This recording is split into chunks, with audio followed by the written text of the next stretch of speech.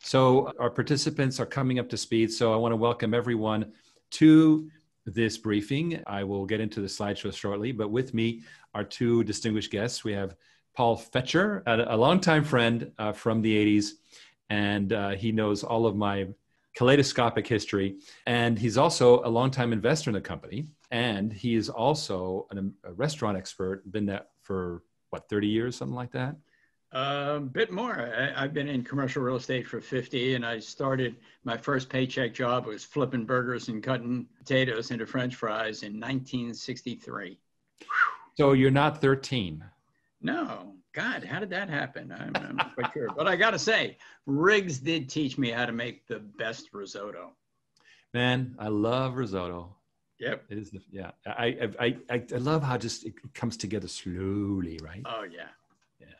Thank you for that. So Paul Fetcher is, of course, a restaurant expert in the middle of New York, which is the ground zero of the real estate implosion. He'll be telling us about that. And then we have Tom Marchicello, our COO, Mr. Real, as I call him, and he will be talking to us a little bit, giving us non-material information about how we did, because this is, we're before basically the official reports and we're a public company, but we're going to give you a flavor of how it's been going. Here I am. I'm going to welcome you all to the show. And without further ado, I am going to share.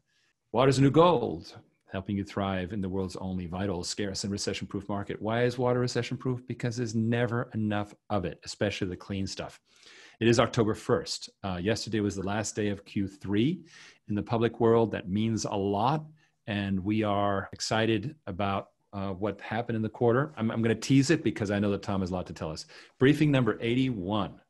Wow, how the time flies. Okay, so quickly, I'm going to run through a couple things. First of all, of course, safe harbor statement, meaning that what we say is our best effort. Do not consider us to be on the order of prophets, but we do our very best.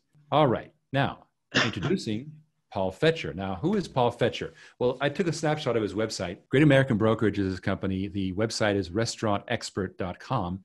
He represents both landlord side and tenant side, and he's written a couple really well-distributed articles, how to deal with your landlord in the age of COVID-19, and are you ready for the new normal? His articles are all over the restaurant industry. So welcome, Paul. And I'm going to let you have the stage and talk for a little bit. What are you seeing in this market, and just what's your overall take? Uncertainty. More than anything else, it's the uncertainty. And Wall Street hates uncertainty. But if I go out and I take a look at some of the real estate investment trusts that are out there right now, it's no question in my mind that if I see something selling for 50% of what it was selling for 7 or 8 months ago, that South Coast Plaza or Roosevelt Field is not worth half of what it was 7 months ago. So I think that that's something to jump on. But what has happened in the marketplace is tremendous uncertainty. When we got shut down, and New York got shut down pretty early. We got shut down on March 16th, 100%, don't go to work, don't go to any stores. Stores are closed, restaurants are closed. You can do carry out and drive through, and that's all for restaurants. So that was what was performed and given to us as an appetizer. As an eat it, right. Now, if that happened on March 16th, how many people thought this would go beyond the end of April? The pessimists thought it might go till the end of April. No one thought it would be lasting this long. And we have to sit here now and say, where is the light at the end of the tunnel? And if we're moving into flu season, and if we don't have an effective vaccine, and if you got to make a couple of million copies of anything, other than the Apple 17, what do you do? And the answer is we have a very difficult time in terms of how many people will have it. Some of the things that scare me are the statistics that are coming back. If there was a vaccine today, who would take it? 25%, 26% of the Anglo population would not take it. 46% of the African American population would, meaning 54% would not. Wow.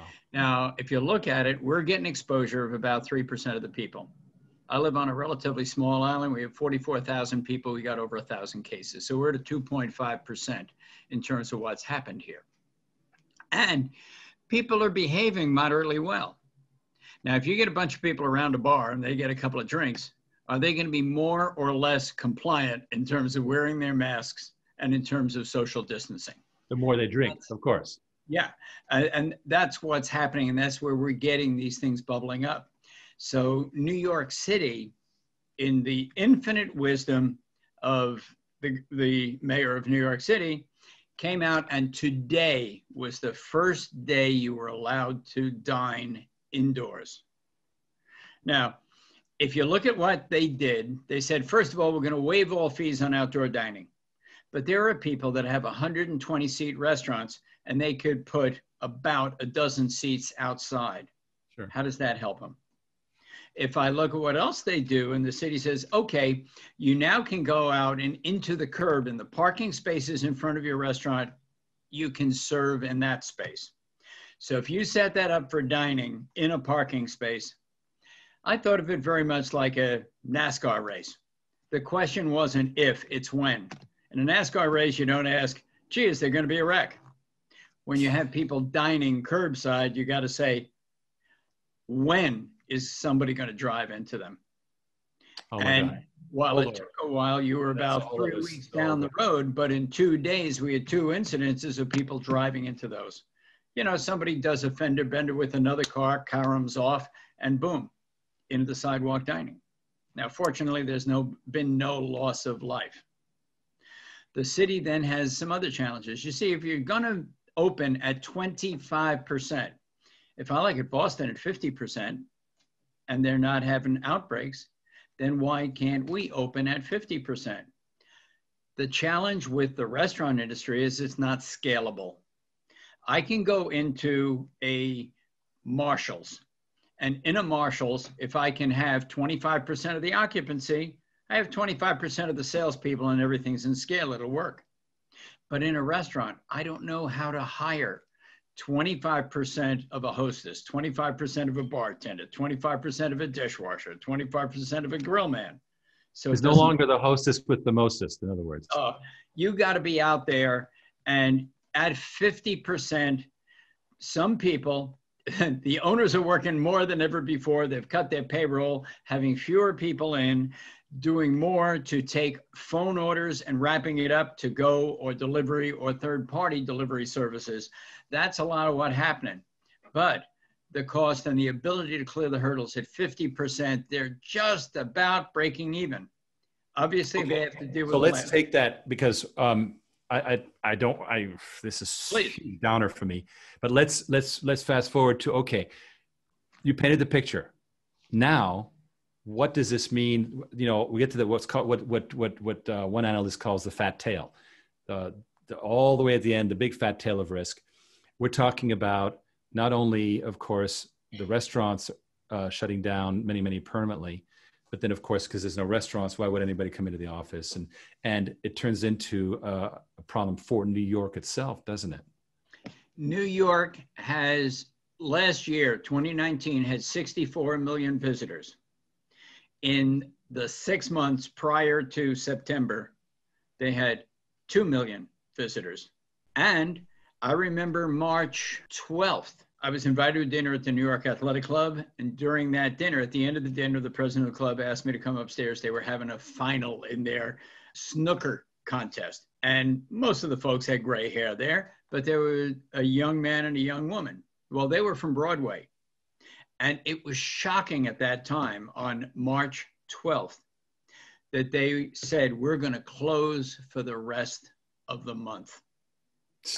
And they went back home to Midwest and they closed, ready for the rest of the month. Their Broadway is closed for the rest of the year.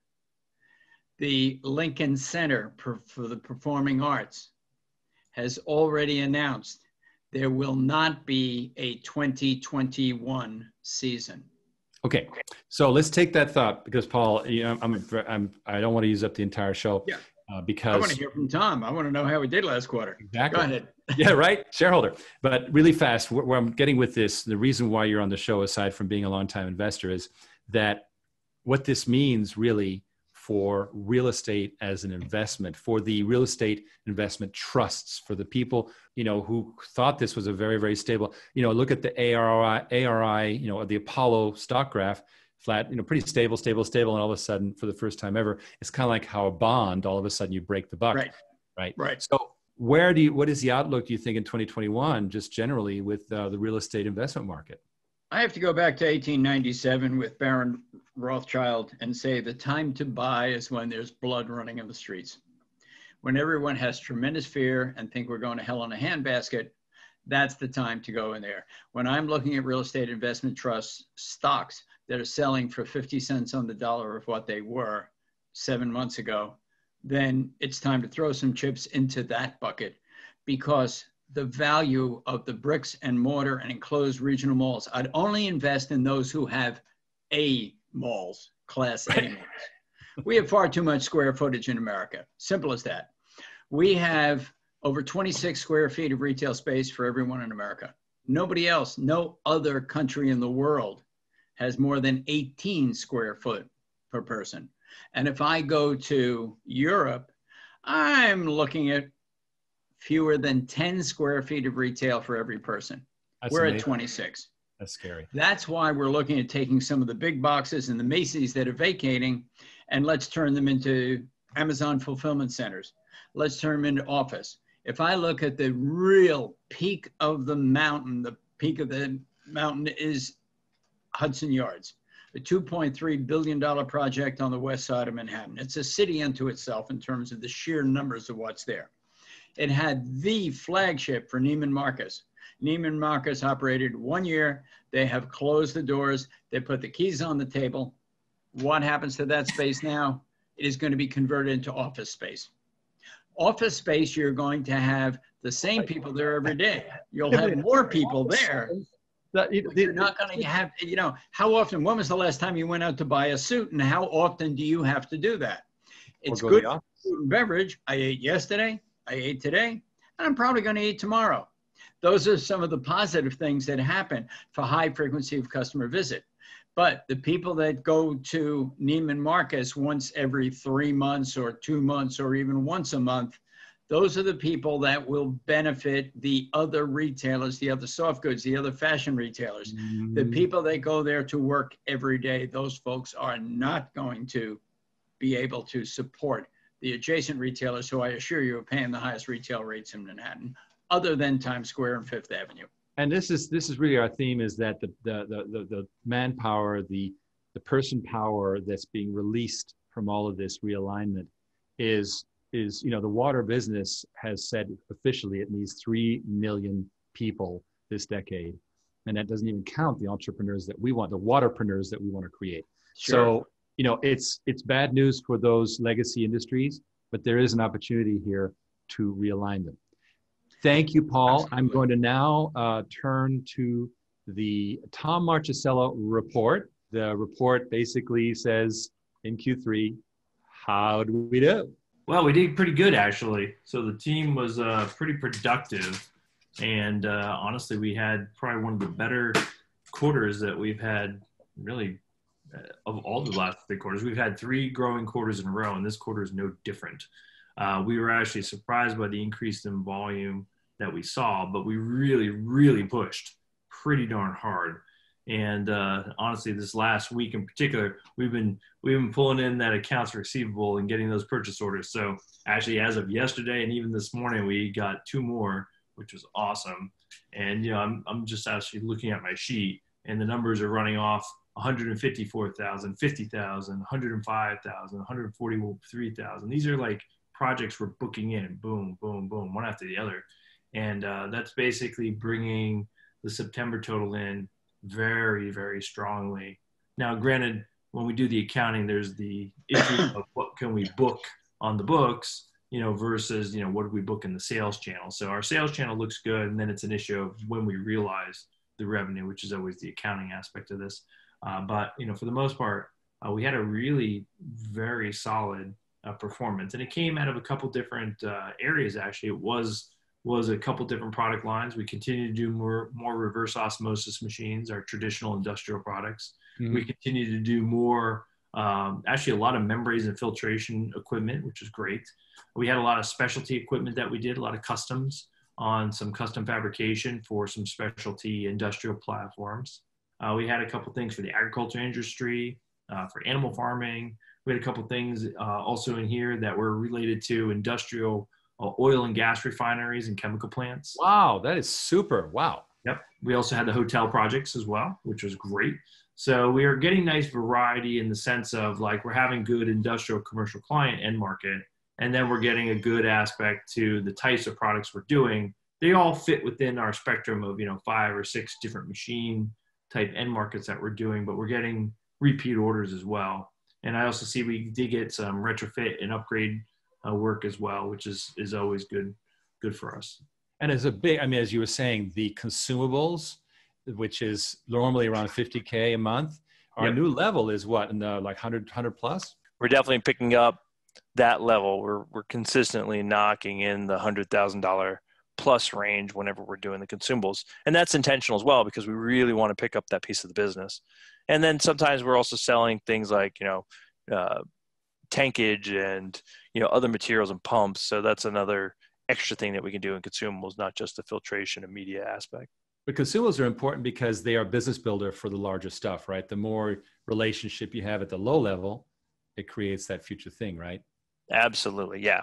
Whenever you have, the basics basically of the industry, that just opens doors to a lot of places, because then people can ask you for other things that they need. And then they open the door to, if you're buying a lot of filters for one of your pieces of machinery, sometimes it's just the machine's not working great, right? So that might be an opportunity to replace that particular machine, or it might be an opportunity because they're just at capacity. And now you basically need to expand your system. As a matter of fact, that it brings up the discussion that we often have with the team, which is why are the sales coming in? Like you would thought during the time of coronavirus, we got worried that maybe the market would freeze up a little bit, but instead we ended up seeing this expansion for ourselves. And the easiest way of explaining it was that our fundamental market was growing just in general. And statistically, I was looking up industry resources and asking our teammates, what's going on? Why are people placing orders with us? And what we got as feedback was a couple of different answers. Number one, people needed to do the work. They had to, because it's not going to stop. Right. Municipal platforms are really working hard to provide fresh water, clean water, sanitized water for all, people, whether they're at an office building or at home. That's not going to stop. It's not like the people went away. Mm-hmm. And the truth is we have populations growing. We also have populations moving around to new areas. And so those water needs are continuing to grow. Sure. And the report I'm reading basically says is during this time of coronavirus, interestingly, they're running into some budgetary issues at the governmental level on budgets where maybe they're clamped down on the budgets. They're not going to improve the local muni site. So instead, industrial sites and then commercial sites are saying, I'm going to have to pay for this myself because I have to do this. I have to take care of my people. That's us. Which is great. Yeah, totally. Wow. So decentralization is actually ramping up, and like all the old trends just accelerated in this COVID, right? It did. They accelerated for us. We were in a good spot to, lay into the trend that was already in place, and then it accelerated and boosted us. And at the same time also killed off some of the international competition that was kind of contaminating our market with low pricing. So all of a sudden, as a domestic USA company sitting here operating out of Texas, we have a strong footprint to getting things done. And that real experience of real guys getting it done in America played well for us. Wow. And, what's interesting is that the hotel business, and I'm going to ask Paul to turn on his video again because he has some thoughts to give us. This is an amazing thing. We were introduced to a hotelier 2 weeks ago. You spoke to him, Tom, told him about our hotel purification system.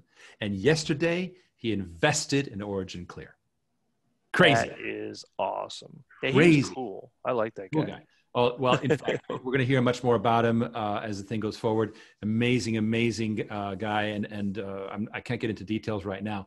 But what this means is that people are turned on to the idea look, if you're going to travel now, you want to go to a hotel that has incredible water, because guess what? Viruses live in water, right? That's one of the vectors, as they say. And so this is a competitive differentiation. And so literally for someone to make a large investment, because we have a great offer, but more importantly, they love what we're doing, and it's changing the planet for the better. The hotel industry needs every angle it can get. So Paul, you had some thoughts. Yeah, two things. Number one is piggybacking on what you just said. There's absolutely no question.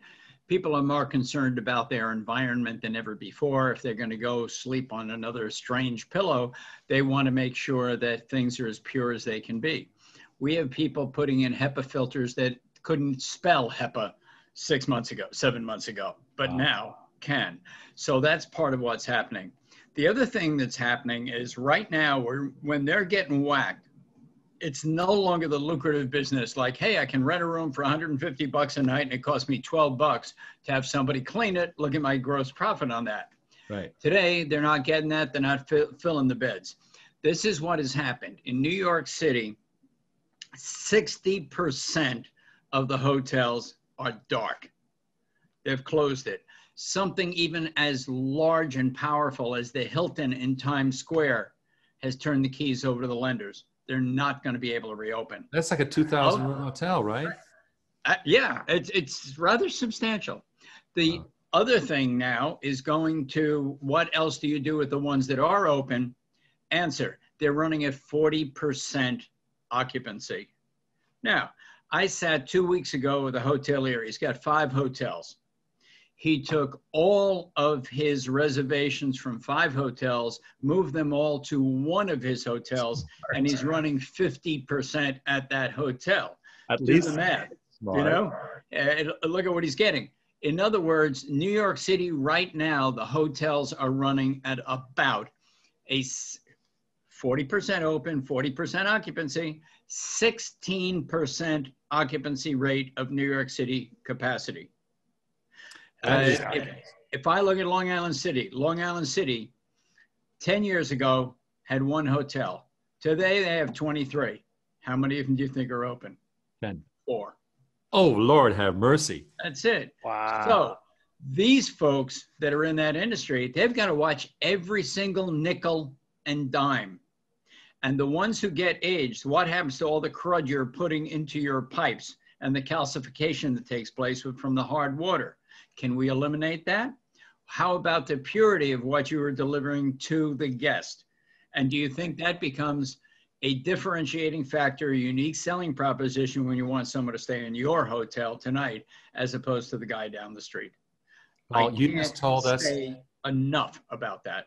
You are blowing my mind, and it's telling us that we can look forward to an amazing run with hotels for that marketing reason, because sanitization is absolutely amazing. Right. Well, thank you. And that's been a big piece. Yeah, I was going to say, Paul, it's fantastic because it matches everything we're hearing and being told by the end market client. You know, the markets are so different by state too, because obviously we're sitting here, I'm in Florida, and we didn't have kind of the shutdowns in the same way that New York did, obviously. And one of my friends owns a hotel here, and he actually is pretty good. They just couldn't wait to open their hotels, but even during some of the times, they were running about 70%. So they didn't have anything close to like a 40% drop off. No, for their properties. No, it's amazing. But I think out of it all, the smart people, as you say, Paul, are going to invest in better water. So amen to that. I'm going to move it along. Just thank you, everyone. Just to recap, we've heard from Paul Fetcher, an amazing restaurant expert, about the tough times in New York City and what people are doing to survive. Tom Marchisello has told us about Q3, which is, we think, pretty solid. Of course, you'd never know until you do what's called recognized revenue, which is some mystical thing that has nothing to do with cash. It means the check cleared. Well, that, but also there's these milestones. It's a totally weird thing. I'm not going to get into it, but all I'm saying is that subject to the final report that will be coming out in 45 days, we are looking good. So thank you, gentlemen. I'm going to jump into some slides really fast here that are fascinating that I grabbed from Ken, because You know, amateurs borrow, professionals steal. Let me show you what I stole from Ken Berenger. This is some fun stuff. All right, so Ken is building this whole rationale, which is today's Apple investor is right around what, $116, something like that. And people are saying, well, you know, is it going to double? Well, who the heck knows? But do you want to be that investor that maybe may or may not double, maybe just 10%, who knows? Or do you want to be Steve Jobs in the original Apple 300, the 300 people who became millionaires in the early days? Paul will know that we were in 1984 when the Mac was launched in New York, and people were mortgaging their homes to buy Apple stock. Now, those people, when did they sell? Did they still own their stock? No, I suspect they sold when their stock went from, you know, $5 to $80, and you're going to sell, right? So, and of course, there's been a bunch of splits. So the point is, it's very, very hard to hold on because you could lose everything if you have stock. Let's take a look at Tesla. Tesla's today investor at $400+. Is that the person who was in there the early days? Very few have held on. And that's a reality. You're going to take your gains. But what about if you'd been one of the early pioneers along with Elon Musk and started in around $2 or whatever it was that he came in on? Let me give a couple of examples. I'll tell you where I'm going with this. Amazon, today's investor, 2,000 plus. It's actually more than that figure because 6 months have gone by. I was there in 2000 with stock from a company that I had sold, and I had this public stock, and I was literally looking at Amazon at $23 in early 2000, late 2000, early 2001, and going, should I buy the Amazon stock? Well, the fact is that even then, the Amazon stock did not go anywhere for a very long time, all the way until 2010. So again, you could have lost everything. You could have been, of course, early on with Jeff Bezos back in the early days. And was that a good idea? Probably was, right? So how do you get paid to wait? How well would the early equity investors in companies like Apple, Tesla, and Amazon have done if they got paid to wait? What about if you had been an employee without having to work? In other words, you're just a passive investor, you get dividends, you're being paid to wait. People are buying into this, and it's enabling us to, right now, we are now able to buy that equipment that I've been talking about for the water as a career entrepreneurs, for people like Ryan Kustra, who's ready for his second and third machine. The money is now coming in because of this amazing structure that we have that it really, first of all, delivers a 10% plus yield, 8% cash, 4% stock. In other words, 1% stock every quarter. And then a 25% bonus grant. So you invest $100,000, you get $25,000 worth of stock completely free. That is safeguarded until the day you convert it to common stock. Now, your investment, you can turn it in for twice its value in stock at the later price. And you may invest less than $100,000, but it's only for accredited and offshore investors. So that is the offering that is on the table. Of course, you know about our unaccredited investor offering, but that is a separate matter that we will be covering in future shows. You'll be helping us to develop water as a career, literally helping us finance these machines, and we get revenue and assets, which ultimately I believe will land us on the NASDAQ. That's my personal goal. I'm not representing this as a company goal yet, but that's my personal goal. And eventually develop this alternative investment marketplace that we will see what that does. And then, of course, you get paid to wait through the double digits dividends and choose your conversion. Here's the contact number. I'm not done. I have a short video to play, which I think you'll enjoy. But here's where you're going to be contacting Ken, who's just an amazing guy. He's smarter than me. You always want to, Bill Gates has said this. He says, always hire people who are smarter than you. And I think that's very, very true. Devin Angus at extension 116. Just email, or the easiest thing is to put in your browser, oc.gold/Ken, and that instantly schedules a meeting. All right, next week we have big news from our friends at Philanthro Investors. They are really, really, really, really, really, really, really, really, really doing amazing things. And they have restored my faith in partners because it's very hard, as everyone knows who's ever had a partner.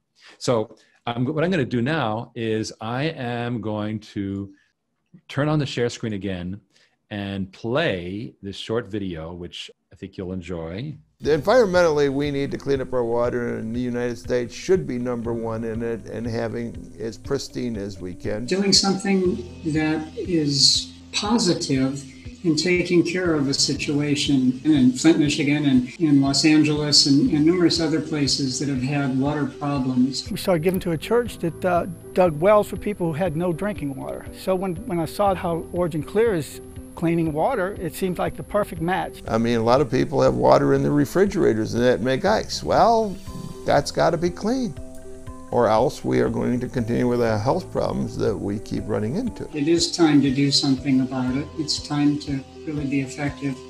And I'd like to be a part of that solution by investing in Origin Clear. I am also a CPA for the last 40 years, very much in tune with changing economics. And one thing right now is with low interest rates and that, what we need to do is get regular cash flow coming back, because it's getting very hard to put money at risk for time. My lovely wife Linda here is so tight.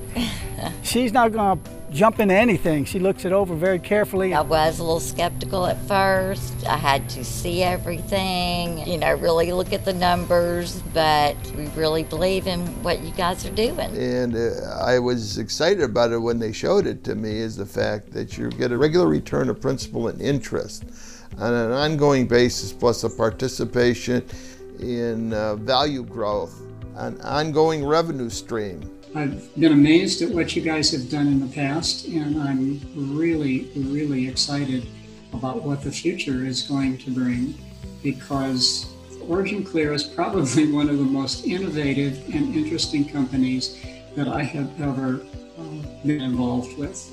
And I think the sky's the limit for the future. It's been consistent, it's been very lucrative, and it's been very fulfilling, because we actually feel like we're doing something for the economy. Allows you the flexibility to start redirecting things and adjusting if there is a new lifestyle or something that needs to be addressed. And it's a way to make money, and in this time of uncertainty with the market's going up and going down and everything else, and you guys have been steady for the last 2 years with regular payments, and so I'm betting on the future. I think it's going to be great. I am Eric Keller, a CPA, and I'm a water philanthro investor. I'm Keith Rutan. I'm a water philanthro investor. Hi, I'm Bob Roos, and I'm a water philanthro investor. Now, why are these people saying I am a water philanthro investor, right? This is something we'll be discussing next week. The philanthro investor concept says that you will invest for good, and you will do good while doing well. And I try to get that straight, Ken, and I think I did. But the truth is that we want to make money, but we want to make money in a way that's going to help the planet. And these investors are extremely happy with that. I really hope that you will call Ken, just book a call with him, and please come back next week, because we are going to have an amazing show giving news about how things are breaking on the water philanthro investing front. I'm required to end this thing with a disclaimer, which is why we're back in the share mode right now. And that is that we have a Regulation D offering, which is unregistered and subject to risk, and you should always be able to bear the loss of your investment. I wanted to thank everyone on the show, and thank you everyone for sticking around so long. Paul Fetcher said, very true, if Apple found a cure for cancer tomorrow, it wouldn't double the stock price. The world is full of overnight successes that only took 10, 15, or 20 years and then exploded. Well, from your lips to God's ears, as I say. So thank you. Ken calls it organic decentralization, which is a beautiful thing, because, of course, the world is decentralizing. Thank you all for being on board for this show. It's been fascinating. I appreciate Paul Fetcher's input on what is happening, the tough times in New York City, and how a lot of really, really talented people are going to be looking for new opportunities. That manpower, combined with our water as a career, waterpreneur concept, is going to really be an amazing conjunction of opportunity and also making a difference for the quality of water. Thank you again. Everyone have a nice weekend. See you next week for an amazing show involving philanthro investing. Thank you.